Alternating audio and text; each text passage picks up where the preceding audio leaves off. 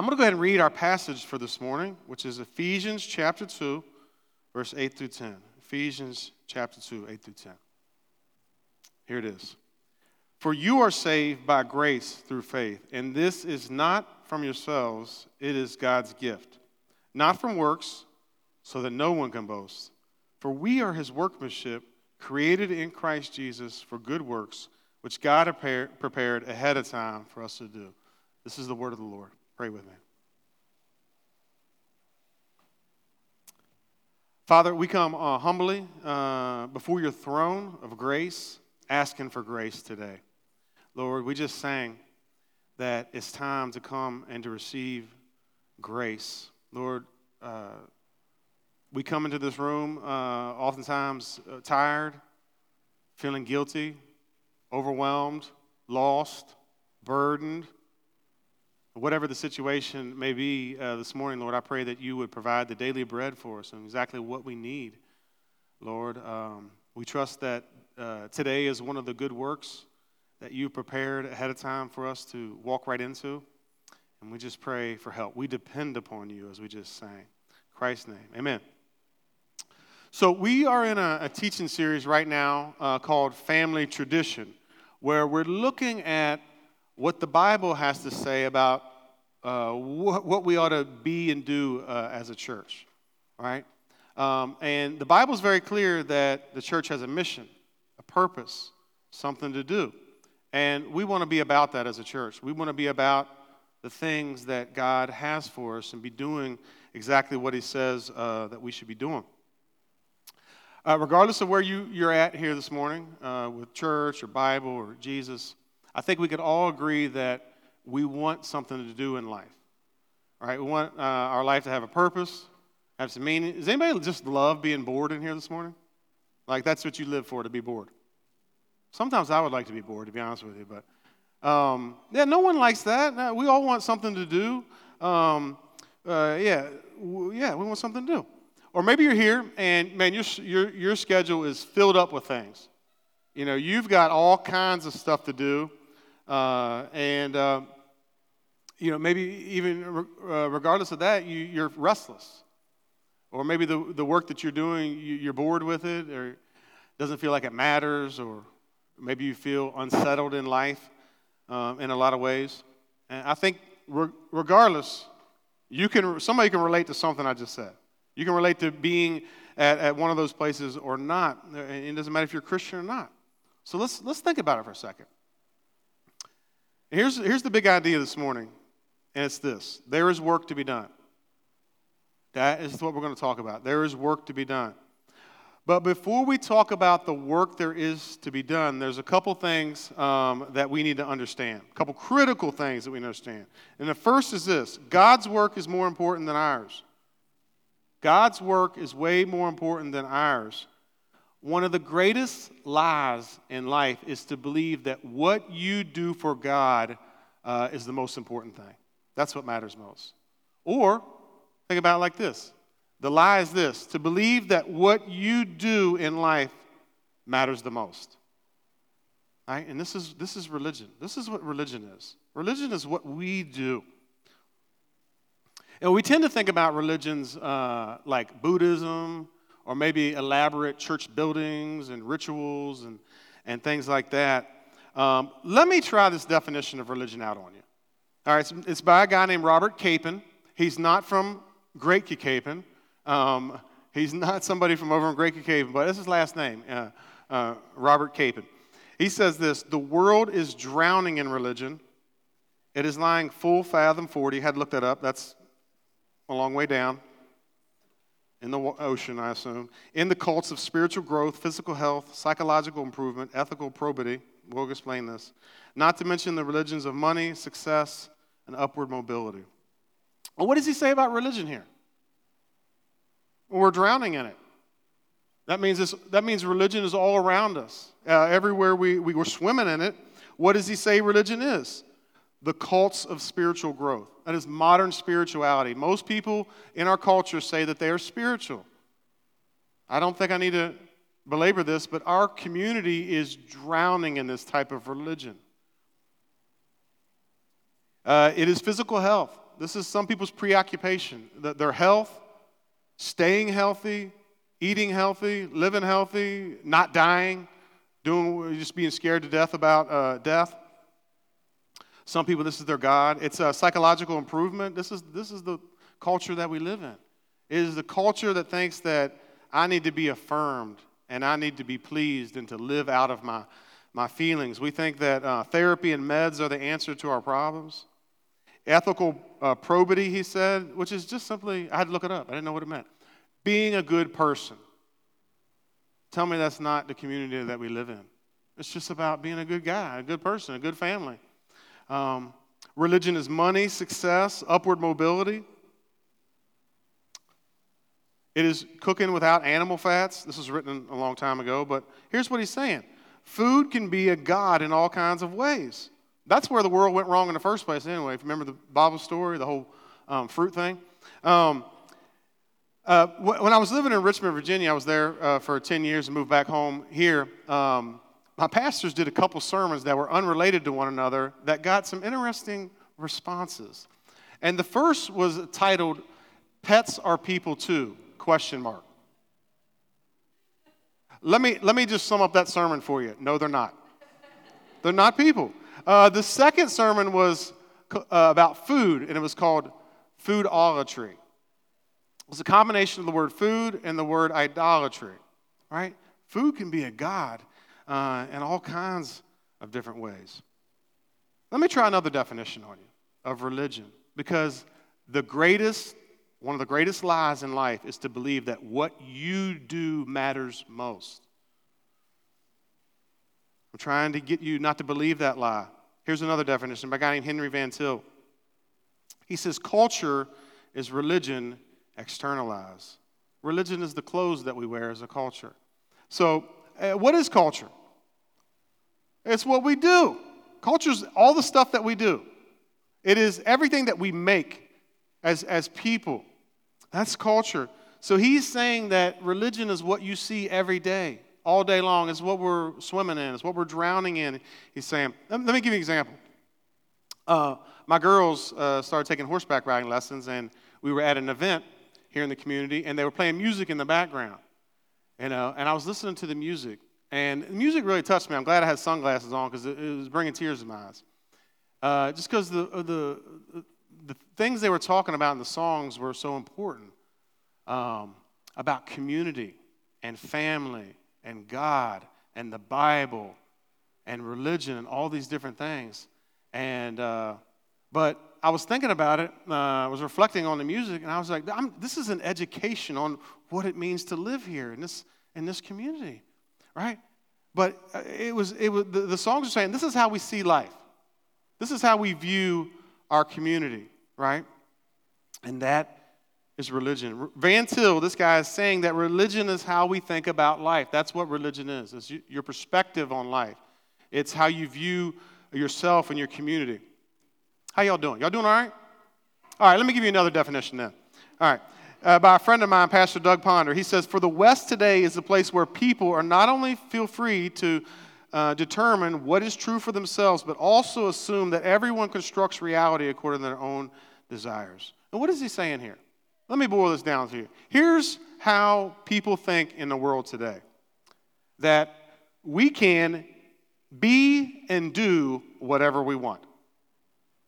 And nobody better tell us no. This is how people think in our world today. We've been guinea pig sitting. Right? My mom has guinea pigs, so we're watching them. And Hazel and Eleanor. And they have a cage, and they have a wheel, and they have little houses, and they got their little hay. And man, they are living their best life. It's like a 5-star resort up in there. Right? And here's the deal, though. We created that life for them. But can you imagine Eleanor? Eleanor's fat. She's a big old guinea pig, right? I think about eating her on occasions. It's a confession of mine. So can you imagine Eleanor thinking, man, look at what I've done. Look at the world that I have created here, right? That's religion. That's what religion is. Religion is thinking is thinking that what we do is what matters most. It is man's attempt to live without God, the Creator God. The greatest lie in life is that what you do in life is really what matters most, and it is a lie. It is a lie. Religion can't save you. And if you're here this morning, you're hearing the words that I'm saying, you need to be saved. You need to be saved. This is why we do all this stuff. This is why religion exists in the first place. We know something's not right. We know something's off. We're not happy. We're restless. We're anxious. And so we do stuff thinking that it is going to make it better. But it doesn't. We just keep digging the hole and getting deeper and deeper. Listen, your situation without Jesus is so bad, I cannot even begin to describe it. If I just listed what the Bible has to say about it, it's utterly devastating. Ephesians chapter 2, verse 1 and 2 puts it like this earlier in this chapter. This is talking about the state of humanity apart from Jesus. And you were dead in your trespasses and sins in which you previously walked, according to the ways of this world, according to the ruler of the power of the air. The Spirit is now working and the Son, working in the disobedient. So here's the deal. The Bible says that you were created for life. You are not an accident. You were created by God for life and to have a relationship with God. So to think that what you do is what matters most is to live your life apart from God, and that is death. That is spiritual death. This means that you cannot save yourself because dead people, last time I checked, don't do a thing. There's no life. This is why religion is powerless to save. Spiritual death looks like all the ways of this world. Right? Listen, when I was not a Christian, you know what I thought? I'm just doing what everyone else is doing. That's what it is. It's just going with the flow, just going along with what everyone else is doing. And I thought that was okay. I thought God knew my heart, and I was going to be good with Him.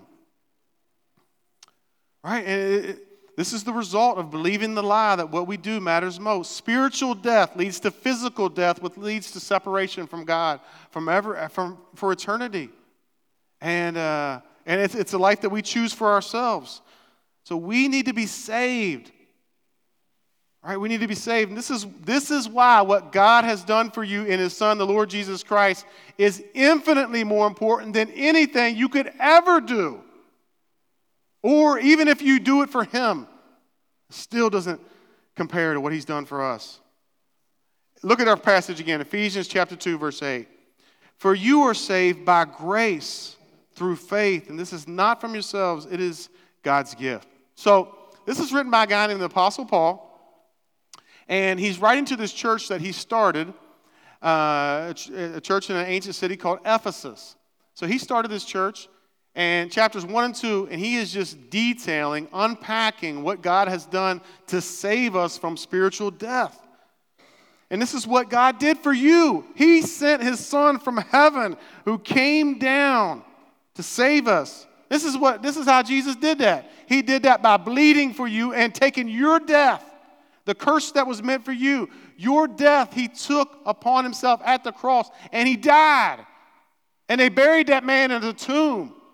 But you know what happened? He walked out. Believe it. That man had walked out the grave, and he is alive.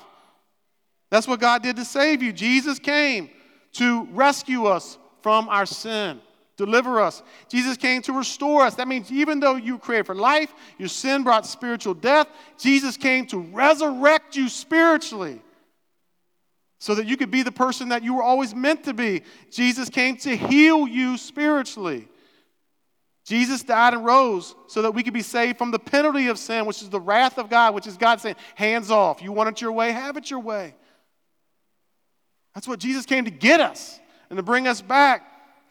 Jesus died to heal us from the power of sin, to set us free from its grips and its clutches and the slavery of sin. Right? And constantly going back to it and being blind to it. Jesus died so that one day the presence of sin will be completely removed from your life and this world.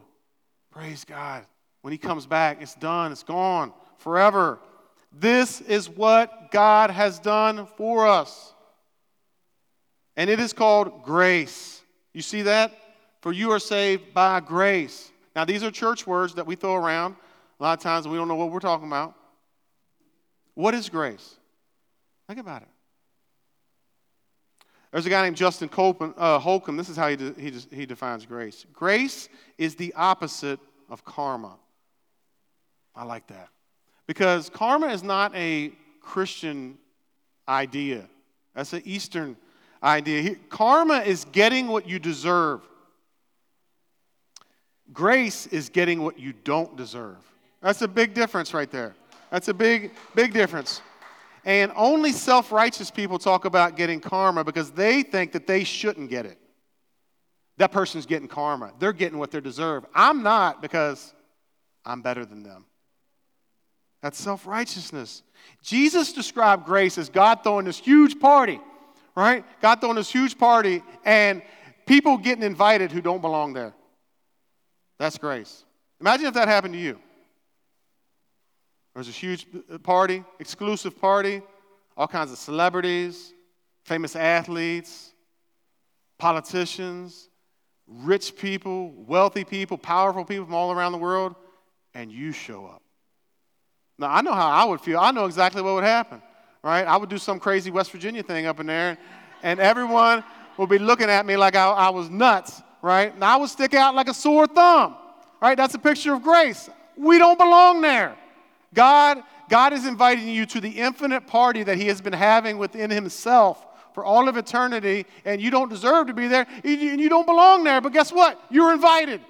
So come on in. Come and receive. That's grace. That is grace. And this passage says, our passage says, it is not from yourselves, it is God's gift. See, what God has done for you in Jesus is a gift offered to you, not a reward. God is not looking for you to clean up, act right, and then earn it. No, he gives it to you right where you are. You don't belong no matter how much stuff you could do for God, because what you do for him doesn't matter as far as earning, that is. I love the old hymn, Rock of Ages. This is what it says. Not the labors of my hands, this is talking to God, can fulfill your law's demands. Listen, our hands cannot earn our forgiveness before God, our acceptance, our love before God. Look what it says. Could my zeal no respite know? What is he talking about here? It doesn't matter how serious you are, how passionate you are, how much you pray and you work and you do all this and you do it. It doesn't matter how zealous you are. Look at this next line. Could my tears forever flow? I could cry, weep rivers of tears before God of just being sorry and how much you love him or whatever. Look at this next line. All for sin could not atone. Listen, there's nothing that you can do to save yourself is what he's saying. There's nothing that you can do to get your sins covered before God. Look at the next line. Thou must save. You must do it, God. God must save, or no one is going to be saved. And he is a Savior. Salvation belongs to the Lord. Jesus is our Savior. God has provided salvation. He's accomplished it in his Son, the Lord Jesus Christ. And the only proper response to his grace is faith. You see that? Let's go to verse 8 again. Ephesians 2, verse 8. For you are saved by grace through faith. You see that? Now, what is faith? Faith is not knowing stuff about Jesus. Faith is not being comfortable at a church service. Faith is not knowing facts about the Bible. The demons know more about the Bible than you, by the way. The demons know way more about Jesus than this pastor up here. So the question is, what's the difference between what the demons know and what you know? What's the difference? Well, let me help you out. Last week, someone gave me a wonderful gift. And what I did was, I said, thank you. And I received it into my life. Right? That's what you got to do with God's grace. Because what God did for you has already been done at the cross. And you just need to receive it into your life. As he offers the gift, What are you going to do with his offer? Are you going to receive it into your life or just know some stuff about it? Faith receives the gift of grace, the work that God has done for us in his Son, Jesus. Faith is trusting God's promise to save you in Christ. Faith is trusting in God.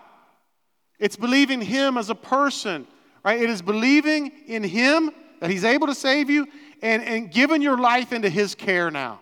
That's faith, right? This is what religion is. Religion is control. It's trying to control things. It's trying to make it happen.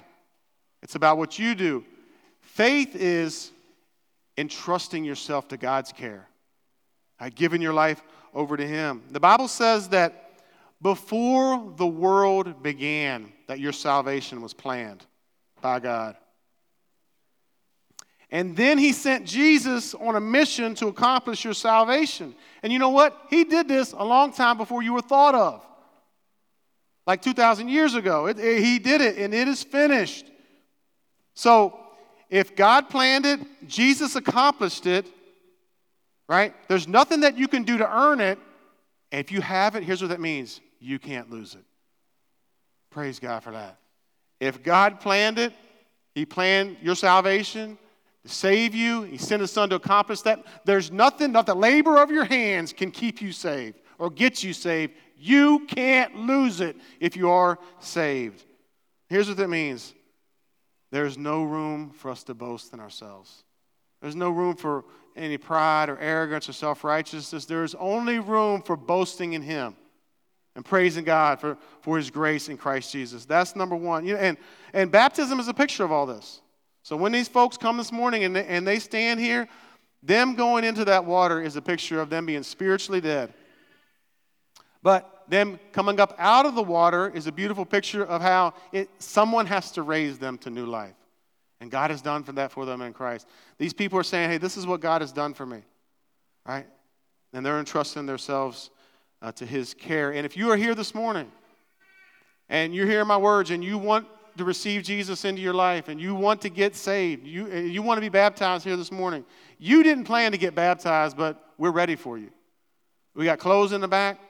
We got towels in the back. All you got to do is, at the end of the sermon, you go back with everyone else and you go ahead and get yourself baptized here this morning. We are ready for you. Number 2, there's work to be done, but there are things that are critical that we have to understand. And this is the second thing. Our work relies on God's work. Our work relies on God's work. So let's look at verse 10. For we are his workmanship, created in Christ Jesus for good works, which God prepared ahead of time for us to do. This is so amazing. Listen, what God has done for us in Jesus means that we are his craftsmanship. Do you see that? We are his workmanship. Right? We inherited some beautiful antiques from my grandmother, and they are works of art. Right? They're just handmade, handcrafted, beautiful craftsmanship. That is you in Christ. Right now, I don't particularly wake up every morning and think, man, I am God's craftsmanship this morning. Right? I think that I'm disposable. I'm trash and I'm messed up. Right? And I look at all my faults and flaws. But this says this is what's true about us if you are saved. You are God's craftsmanship, a work of art in Christ. I was talking about that gift that I was given. The gift that I was given was not meant to be hung up on a shelf and to be looked at or to be stored away and not used. It was meant to be used. And the same is true for us. We are God's work, his craftsmanship, but we have a purpose created in Christ Jesus for good works. You see that? We are God's work, his craftsmanship, to go out and do some craftsmanship in the world. Right? So there is work to be done. There is good work. God has good work for you to do. He has work for you to do. What is that? What are the good works that God has for us to do? What is that? We don't have to guess. The Bible tells us. The Bible tells us exactly what we're supposed to do. As Christians, as a church, we don't have to fiddle around with it. and figure it out. It's there. It's clear. And listen, it's much bigger than what you often hear in church. I've been a Christian for a while. I've been around a lot of different churches and pastors and Christians. It's much bigger than what you often hear is that the mission of the church is simply evangelism, right? And if you're new with us, you're visiting with us, we care about evangelism. We care about sharing the gospel and seeing people get baptized. And they're going to get baptized this morning. How do you think they got to this point? They got evangelized somehow. That is, someone told them about Jesus. But God's work, God's mission envelops the entire planet. Right? It is much bigger. It is so mind-blowing and breathtaking. So, what is it? Well, it looks like planting good churches. That's number one. This is the mission of the church, by the way. The mission of the church was not, hey, you go out by yourself and you tell everybody about Jesus. Well, maybe, yeah, we do need to be telling people about Jesus. But, okay, Matthew 28, Jesus commissions his disciples, says, hey, go make disciples of all nations. Right? Go and make apprentices of Jesus. And you know what they did? We'll turn the page to the book of Acts. What do? They went out and planted good churches. That's how they fulfilled the Great Commission. We this year grew some plants from seed, right? And that takes a lot of nurturing, a lot of care, and my wife did. I didn't do it. I just watched. But it took a lot of nurturing. When the time was right, we took them outside and we planted them, and now we are harvesting the fruit. We're tasting the fruit from the labor. And this is exactly what we want to do here as a church. In 2020, we planted the gospel here in this community. And we are trying to nurture that. We are trying to care for that and see it grow, right? And today, you know what? When these folks line up here to get baptized, you know what we're doing? Celebrating the harvest. Celebrating the fruit. You can taste it. Taste it for yourself here this morning. And we want that to continue to grow, right? We want to continue to see that spread and grow. This means good churches, not bad ones. Healthy churches, not unhealthy churches. And we shouldn't be surprised about this. The Bible talks about this stuff. Let's go home and read the first 3 chapters of the book of Revelation. You'll see it's in there. That's just one place. You guys okay if we talk about it? Paula gave me permission. I'm going for it. All right.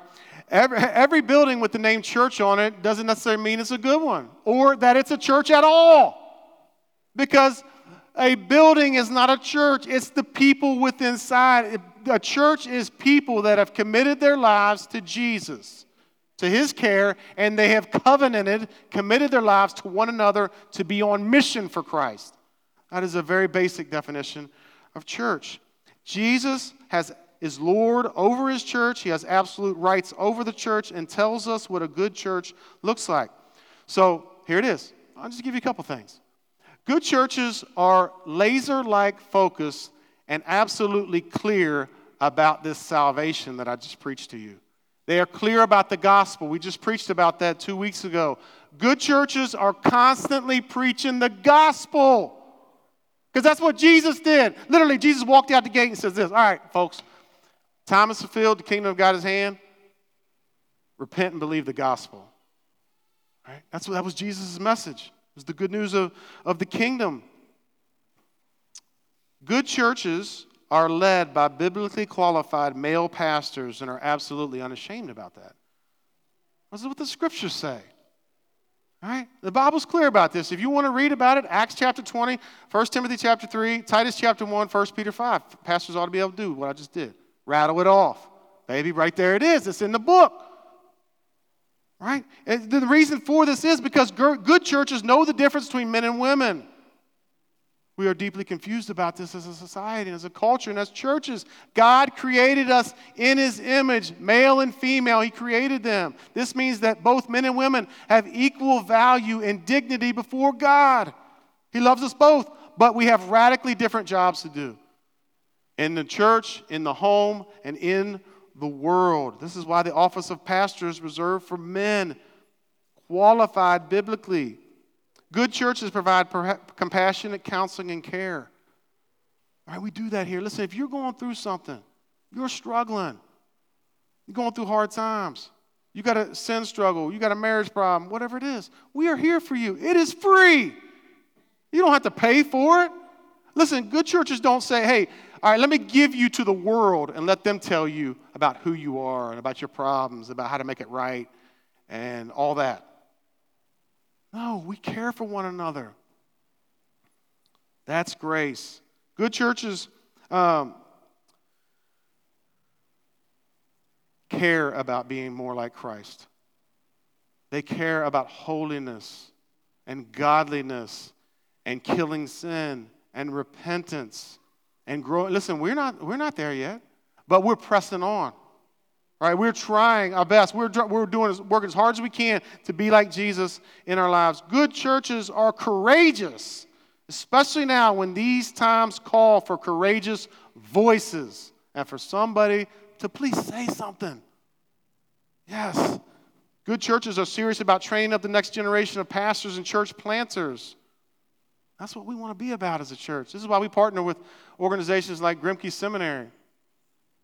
Because we want to work together with people that are doing good work to see the gospel go forth all around this country and all around this world. Now, that's number one. Y'all still with me? Number two, it looks like, what are the good works that God has for us? It looks like raising good families. This is all right here in the book of Ephesians. This means having Christian marriages. Yes, that means Jesus is a part of your marriage. He's up in there. And he's Lord over your marriage. This means Christians don't get divorced. We're in it till death do us part. Because Jesus doesn't divorce us. He doesn't let us go. So we stick it out. And we repent of not loving each other. And we make it right. Jesus comes after us. We run away. Our home ought to be a mini church. All right, that's what it ought to be. Our homes ought to be little sanctuaries where we're loving one another and we're obeying Christ and we're reading the Bible and we're praying and stuff and we're trying. Listen, my family is not perfect, by the way, but we want to be a Christian family. This means husbands taking the initiative to lead in everything. Not wife saying, no, men lead in everything. Absolutely. And then this looks like the wife responding to that initiative with wisdom. And I'm so thankful for my wife. Man, she is full of wisdom and counsel all the time, you know? I can't lead without her help. She's a necessary support. But it does look like for the ladies following that leadership. It looks like raising up godly children. That's the goal of parenting. The goal of parenting is for our kids to know Christ, right? And for them to be godly. Not just for them to make a profession of faith and get baptized, but to be substantial people. This means raising girls to be girls. Raising girls to be feminine. Raising young men to be godly, masculine men. Because Christians know the difference between men and women. And you know what? They don't just pop out like that. It takes work. It takes effort. It takes training. It takes discipleship. It means look like your home being a place of life. Life ought to be coming out of your home, not death. Love ought to be coming out of your home, not hate. All these things. It's a beautiful opportunity. This is the good work. The mission is much bigger than just telling someone about Jesus. It's about being a certain type of people. It's about your home being a place of fruitfulness for Jesus and your home having a mission. Listen, your home is about these good works. It is about doing these things. All mission for Jesus. Number 3, it looks like providing good education. That's right here in the book of Ephesians, chapter 6, verse 4. Fathers, don't stir up anger in your children, but bring them up in the training and instruction of the Lord. All right, and here's how it is. Listen, it's not like Jesus is Lord over church stuff, and then we got education over here, and somehow he ain't got nothing to say about that. Do you see what I'm saying? Jesus is Lord over everything. Not one thing that you can say that's in this whole world that Jesus is not over and got something to say about it. And you know what? We have to figure that out as Christians. We have to figure out how to do this. It's not easy. It is dad's responsibility to make sure this happens. You see that? Who's this speaking to here? Fathers, right? Does it say the government? Can you imagine entrusting the education of your kids to the government? Lord Jesus, help us, right? Help us, right? So, listen, this is speaking to fathers. Guess what? I'm a father. I have to figure out how to obey Jesus here, right? We're here to help one another. We're here to serve one. This is not easy to do.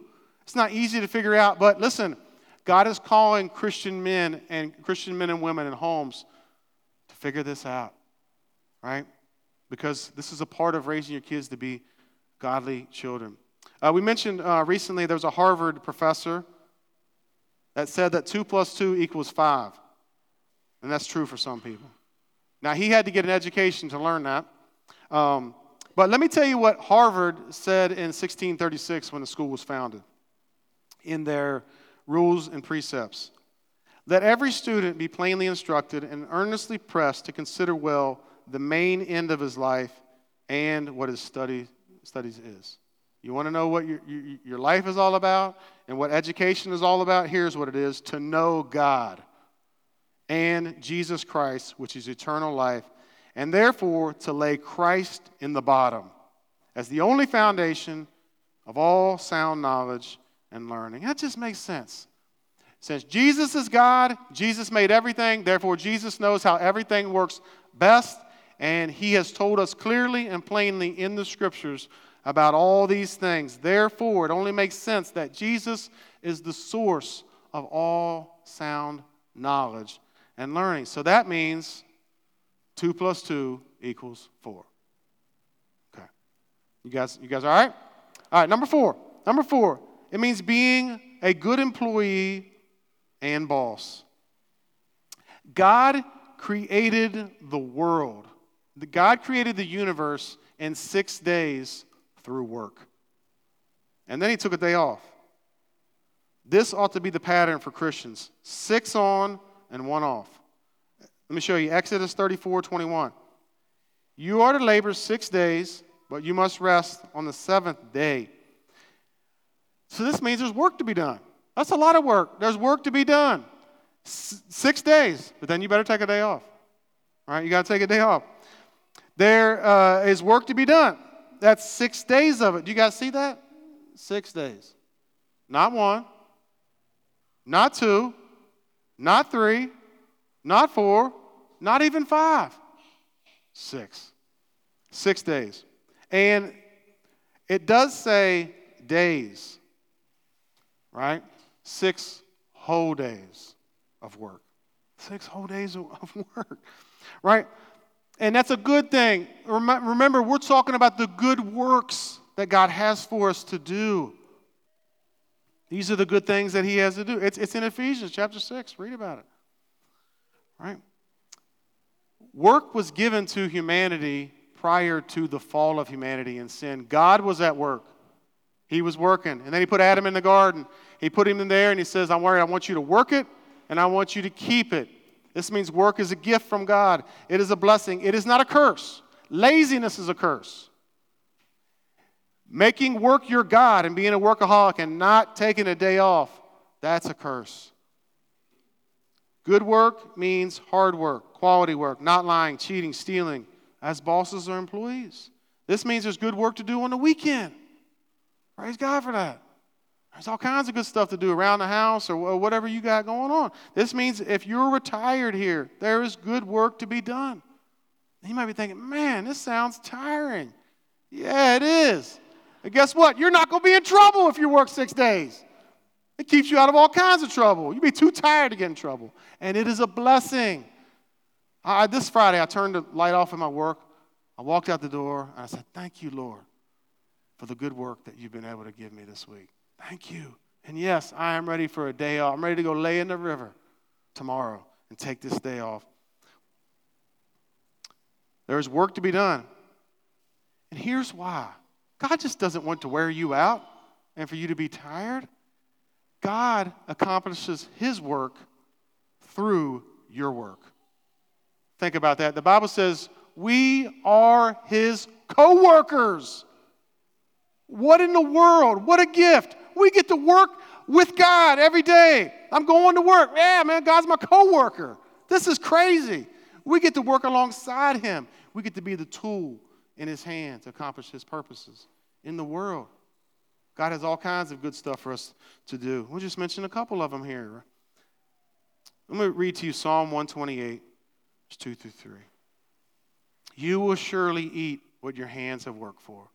God gave you 2 hands. That means he's got work for you to do. And when you work with these hands, you get to benefit from it. Look what it says. You will be happy, and it will go well with you. Don't you want that? Well, you got to get down with the good works that God has for you. And look at this. You benefit from it, but other people are blessed. Look at this. Your wife will be a fruitful vine within your house if you do these good works. You're a part of a good church. You want to have a good home. You want a good education for your kids and for yourself. Right? And you want to do good work 6 days a week. And your children will be like young olive trees around your table. We'll end with this. Verse 10. Let's look at this. Ephesians chapter 2, verse 10. We are his workmanship, created in Christ Jesus for good works. Look at this. Which God prepared ahead of time for us to do. In other words, your life has been booby-trapped with good works for you to do. That's awesome. We got vacation coming up at the end of this month, and I'm looking forward to that, right? And we planned it beforehand, and we've already planned some stuff that we're going to do, and I'm excited about that, right? It's going to be amazing. Before the world began, God was there. He's always been there, and he loved you. He loved you into existence and created you, and he planned to save you, and he's done that, right? And he's planned stuff for you to do. He's planned good works for you to do, to walk right into them. Think about that. Think that God has stuff for you to do, and you're a part of what he's doing in the world. See, this is what we're trying to do as a church. And the way to walk into the things that God has planned for you is just jumping in on what he clearly says you ought to be doing in the scriptures, like those 4 things we just mentioned. And then you walk right smack. Oh, there it is. Right? This is God's work. This whole thing up here that we just mentioned is all about what he has done for us. The work that he has accomplished. And it is absolutely glorious. What a gift. What a gift from God. It's all of grace. First to the last. And we're going to respond